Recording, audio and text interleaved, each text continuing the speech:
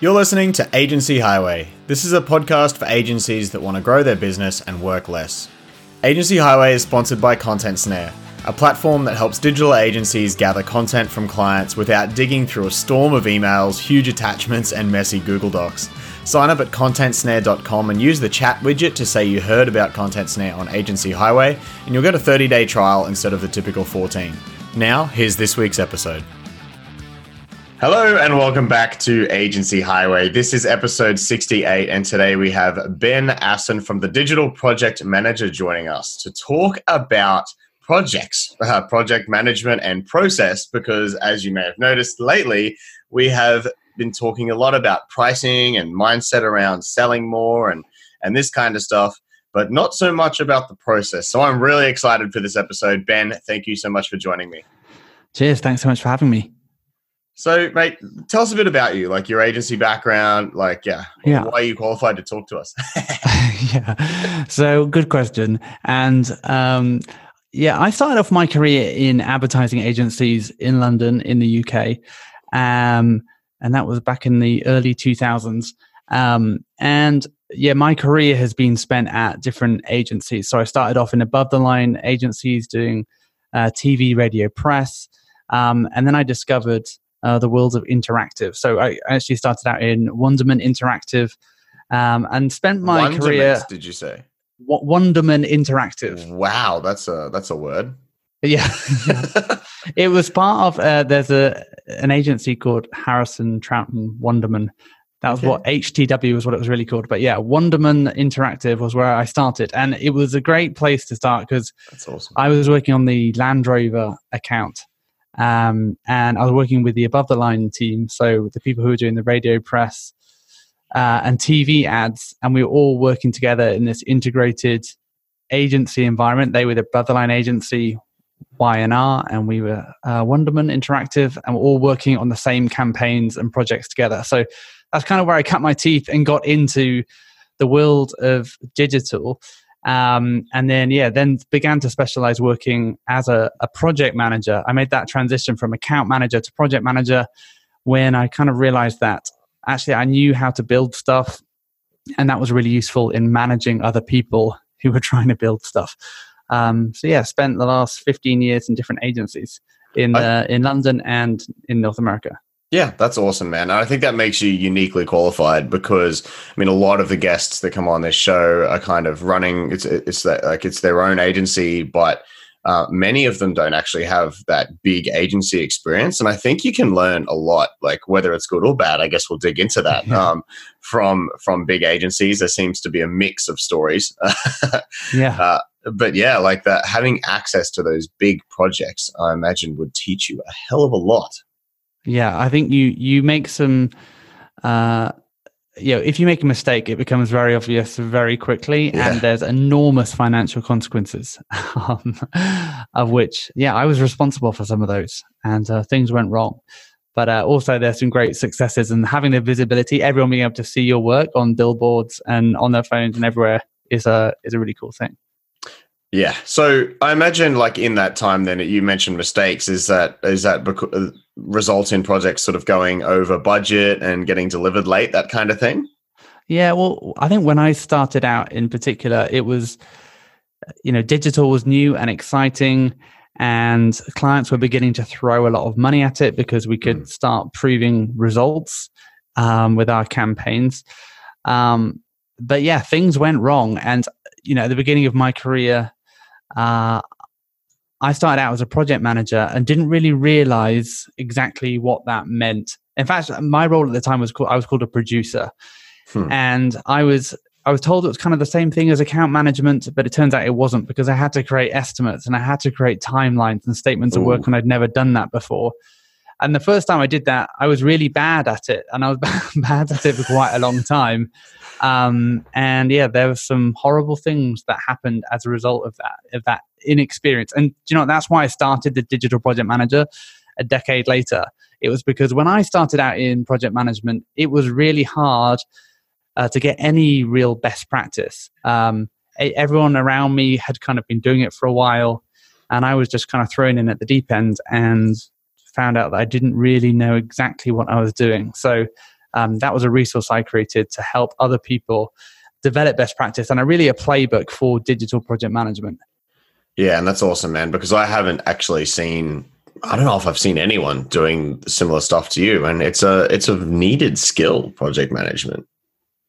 Yeah, and I think it's something that in small agencies, I've been in some small agencies and built out project management teams. And project management is one of those roles that when an agency is small, the project management is often done by the CEO or maybe it's done by the tech lead.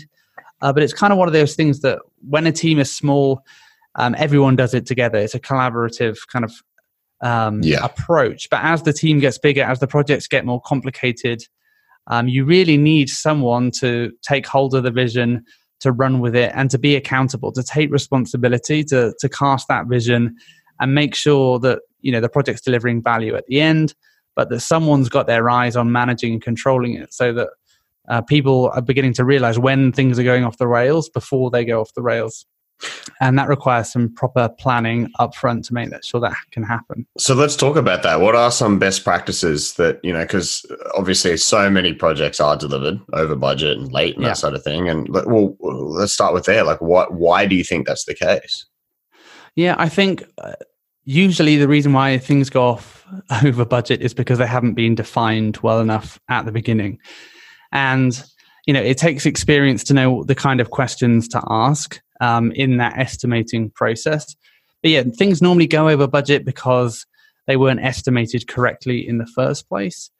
And also because of scope creep. So whether or not that's gold plating internally because the creative director wants to make something super special because they want to win an award, or whether or not that's because the client has also is keen to make their mark on the project and add scope. And the client or the agency just bends over backwards and says, okay, well, just this once, we'll make an exception.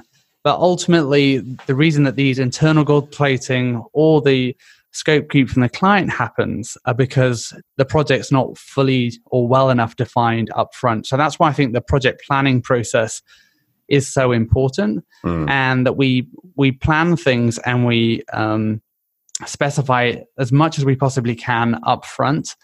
And we're cognizant of our planning horizon. So it might be at the beginning of the project, in that discovery phase, that discovery and planning phase, all we can really plan is that discovery and planning part of the project. And that's fine. And we just need to have an open conversation with the client. Hey, I can't give you a price and a timeline for the entire project because we're in the discovery phase. So let's have a budget and a timeline for that. And I can give you a ballpark for the entire project, but until we get to the end of that initial phase, I can't give you a full budget. And I think we sometimes just fall into the trap of, a client wants to know a number, and so we give them a number, and we don't really define what's included in that number, and then we go over that number. But it's because it wasn't properly planned in the first place. Yeah, and another way, I guess, that sort of affects as a business, it's not so much like going. I just imagine someone's listening to this being like, over budget and late. This is like stuff that big agencies and big companies use. But the way it sort of manifests in small agencies is just like you use up all the money that you basically end up with a project that makes $0, right? Which it just costs you a bunch of months or something. And that will never end, right? Because that's the other thing that happens when it's not well defined. It never really ends, and you end up supporting the client until eventually you fire them, or until they leave to start working with someone else. So that definition of where things start and where things end is really critical. Yeah, and I really liked what you mentioned there with the sort of discovery, like the paid discovery. And I guess we kind of ended up doing this without realizing it. I mean, just out of necessity with our software development, right? So we build large scale, complex web applications, right? Yeah. And it, for a while, we would try to quote stuff and then it would just go to shit, as it always does. And then we realized that by doing like a UX phase, that's what we were calling it, we'd actually do all the discovery, as I guess you would call it, learn about what the app's got to do, put some designs, wireframes and designs in place and agree on all of that. And that's much easier to budget if that's like a $5,000 little UX project that's makes the rest of like a $60,000-$70,000 project go the right way, it's totally worthwhile because it's got to be done anyway. And it helps you define everything so much better. Yeah. And at that point, you've got a much better idea of the level of complexity that is going to go into the project. So I think in the discovery phase, you can do analogous estimating, and you can say, hey, this platform is kind of like that platform we did 3 months ago. We think that's probably going to require about, maybe up to 10 wireframes and up to 10 page designs. It's going to be no more than that. It's not going to be any more complex than that. But then the functionality within those pages, well, we don't really know yet. So let's do that UX and design, and then let's estimate for development. Rather than just saying, hey, yeah, sure, 100K for the whole thing. Does that sound fair? And they say, no, it's too expensive. And you say, okay, well, how about 80 grand? And then you're like, okay, yeah, deal. That's where things start falling apart. Yeah. So where do we go then? Like, let's say we've planned out a project. Like, I guess actually, let's stay on planning. So how detailed do you go in planning? Like, are you sort of every little feature, every little page? Yeah, what I'm trying to do is just block in the canvas. So I'm trying to kind of like I gave that example of up to 10 pages. I'm trying to imagine I guess almost like the worst case scenario. So if I think it's going to be 7 pages probably, and I've, in my head or even sketched out on paper that IA, that information architecture and that tree to show, okay, there's 7 pages and then we've got 3 others just in case. So I'm trying to block in the canvas and think, okay, well, it's probably no more than 10. So let's decide 10. 10 wireframes is what we're going to include within the planning phase. And then, okay, if there's 10 wireframes, there's going to be 10 page designs to do. And so I'm trying to think back to other projects and think about how much work this is likely to be, but put a number next to things. And say, okay, up to 10 or no more than 5. Because it's when you have it vague, like, hey, in this discovery and planning phase, we're going to do the page designs. Well, how many page designs? So the other thing I'd be trying to limit is how many rounds of revision are we including? So is this 1 or 2 rounds of consolidated feedback and amends? How can we put numbers against things to block them in? And I think the other thing to think about is,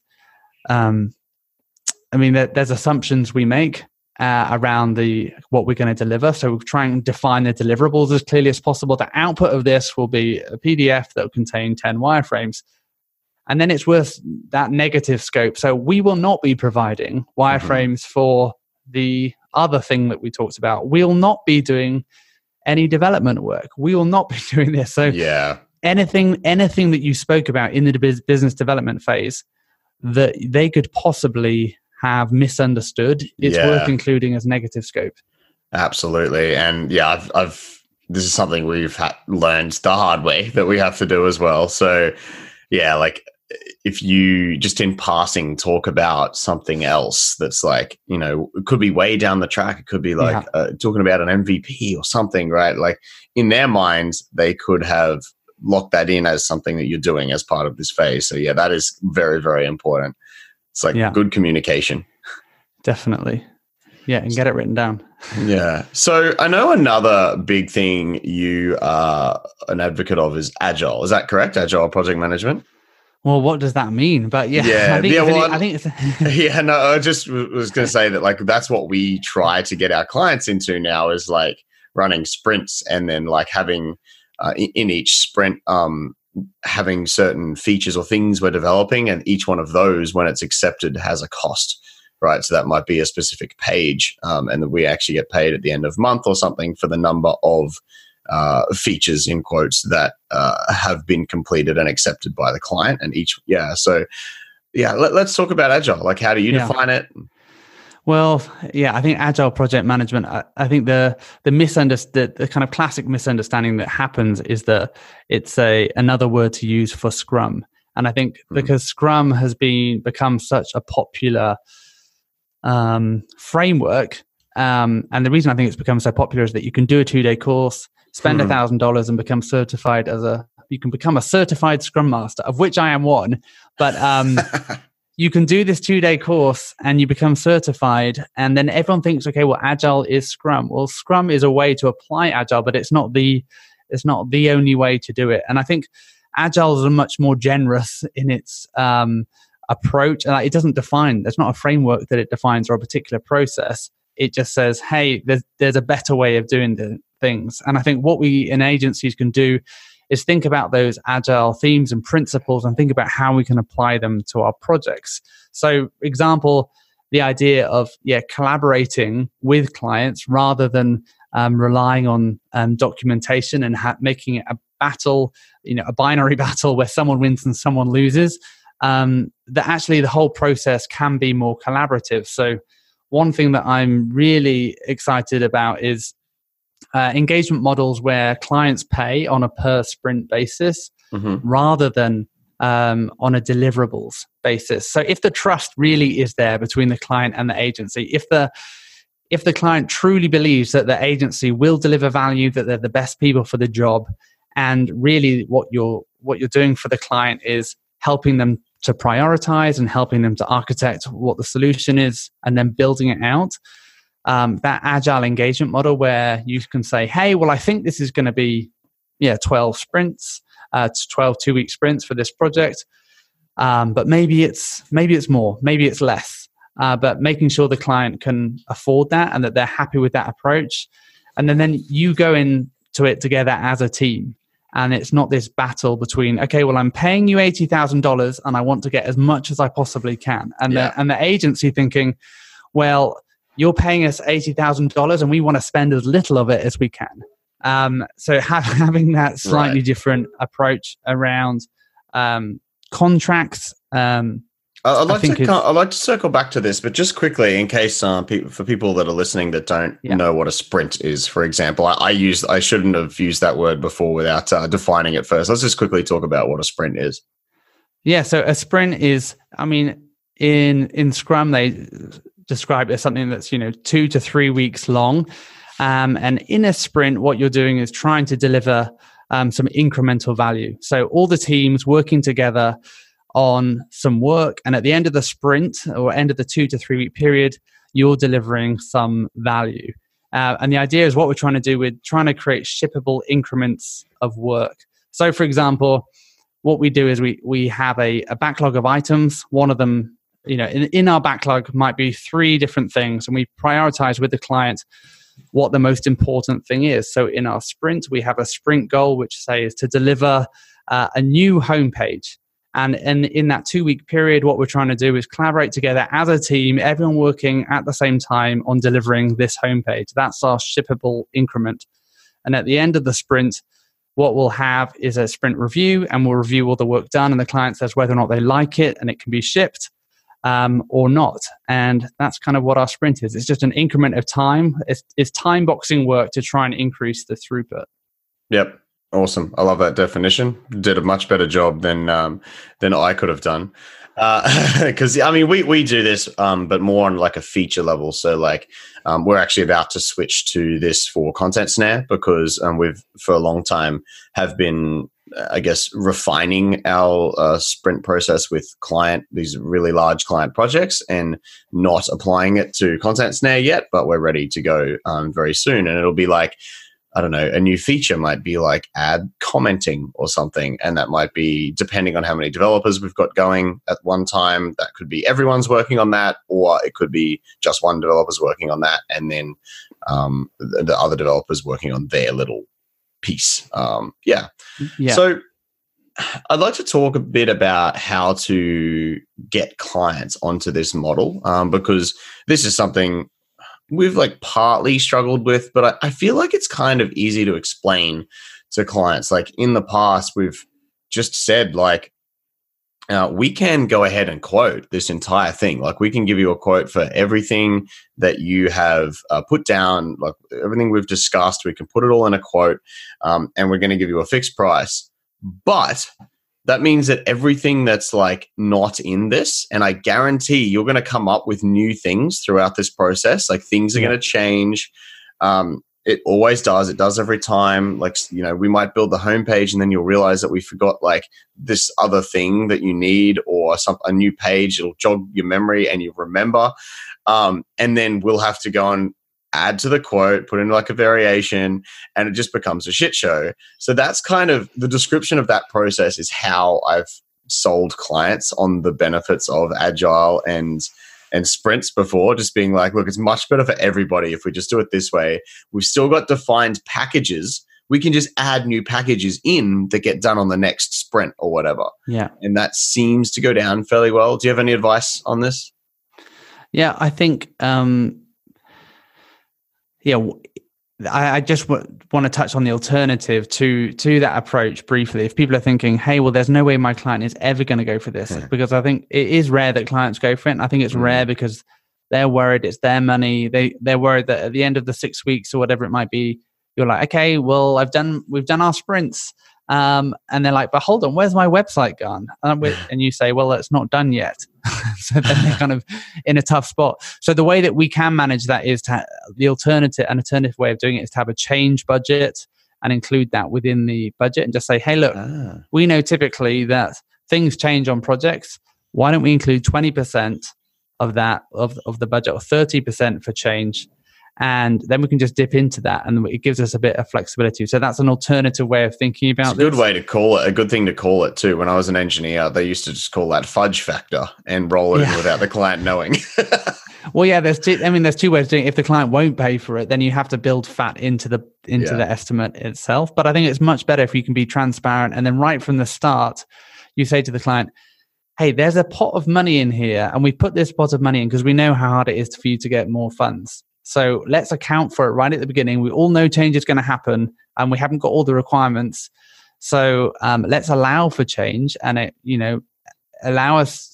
give us room to pivot. And that's another way to be agile within the constraints of what might look like a more typical engagement model. I like that. Yeah. So there's different ways of applying it, and I think we can sell sprints. But we can also sell more flexibility within the traditional estimate approach as well. Love it. So, how do you help people? Like, what's a digital project manager all about? How do you help people do exactly all this stuff? So, like I said, I started the Digital Project Manager. It was back in 2012, and at the time there wasn't really much out there. And to be honest, I don't think there still is much out there that's talking about how we put theory into practice. And there's some great project management training out there, like the Project Management Institute, who recently rebranded to become funky and cool. They've got lots of great content, and they have their project management book of knowledge with the PMP, which is, trying to get people to become project management professionals. My issue with that was that it's very hard to apply to the fast and loose kind of Wild West world that we live in the agency world. And so I wanted to build a platform of best practice and together with other project managers, create this playbook for digital project management so that we can, work out how it is that we can deliver better projects in a digital world. So we've got training. We've got a Slack team that's got 3,000 digital project managers in it. We've got membership that contains all kinds of templates you need and monthly workshops. And our Mastering Digital Project Management School, which is a 7-week course where we take you through the whole project lifecycle from initiation through to delivery to really teach people who lead and manage projects who might not be project managers themselves, but how it is that you can deliver projects more effectively. Nice. Do you help people that are just starting out in project management as well? Yeah, so our membership and our training are for both those kind of use cases. So in our membership, you'll find all kinds of resources. Actually, we're running a workshop just this month on, your project manager career. And that's everything from like, how do you get into digital project management in the first place through to how do I get promoted? But yeah, then there's the training itself, our Mastering Digital Project Management School, where we teach you, okay, here's how you do the hard skills of estimating, of project planning, of creating statements of work that are flexible and robust, and that will get bought by the client. How do you manage and control projects? So that complete spectrum of hard skills. And then what we're doing is we're meshing that in with the soft skills that you need to learn as well, and giving you pointers on where to go with them, because the soft skills are something that we can continually develop throughout our career. That's awesome. And I imagine this would be a really good fit for small agencies who are thinking about hiring someone. I know this would have been super helpful for me. Our I guess hiring order went 1 developer, 2 developers. Yeah. Then I put on a third, and I was like, I can't manage this anymore, as well as be the business owner. So that's when we hired a project manager, and we kind of just were winging it the whole way. So being able to teach her a whole bunch of stuff would have been helpful. So I can see this being very useful for agencies in that position. Yeah, and I think it can be useful as well because we're going through the project life cycle from that initiation through to delivery, where we go through the planning process and the managing and controlling parts of projects. It brings up conversations that you probably need to have, how are we estimating? Just as we've been talking about, are we going to sell this in sprints? Are we going to sell this as a retainer? What's our engagement model?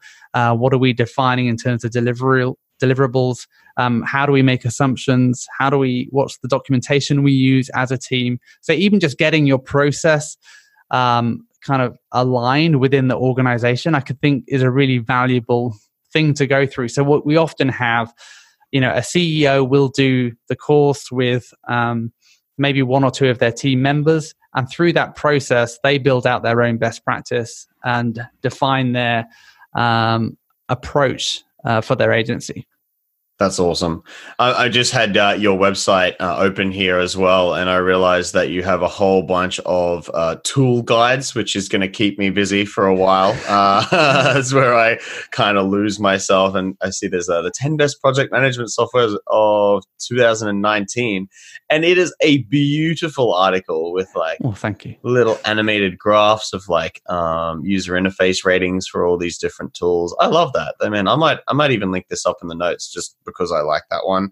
But of course, if you're listening to this, go over to thedigitalprojectmanager.com. I believe digitalprojectmanager.com also redirects there. But we'll have everything linked up at agencyhighway.com/6868. Ben, anything else you want to cover before we wrap this up? No, it's been great talking about all things project management. Thanks for having me with you. No worries. Thanks again, Ben. Discover how to grow your agency, earn more, and work less at agencyhighway.com. Head over there to get resources from this episode and full transcripts. See you next time. This episode was brought to you by Content Snare.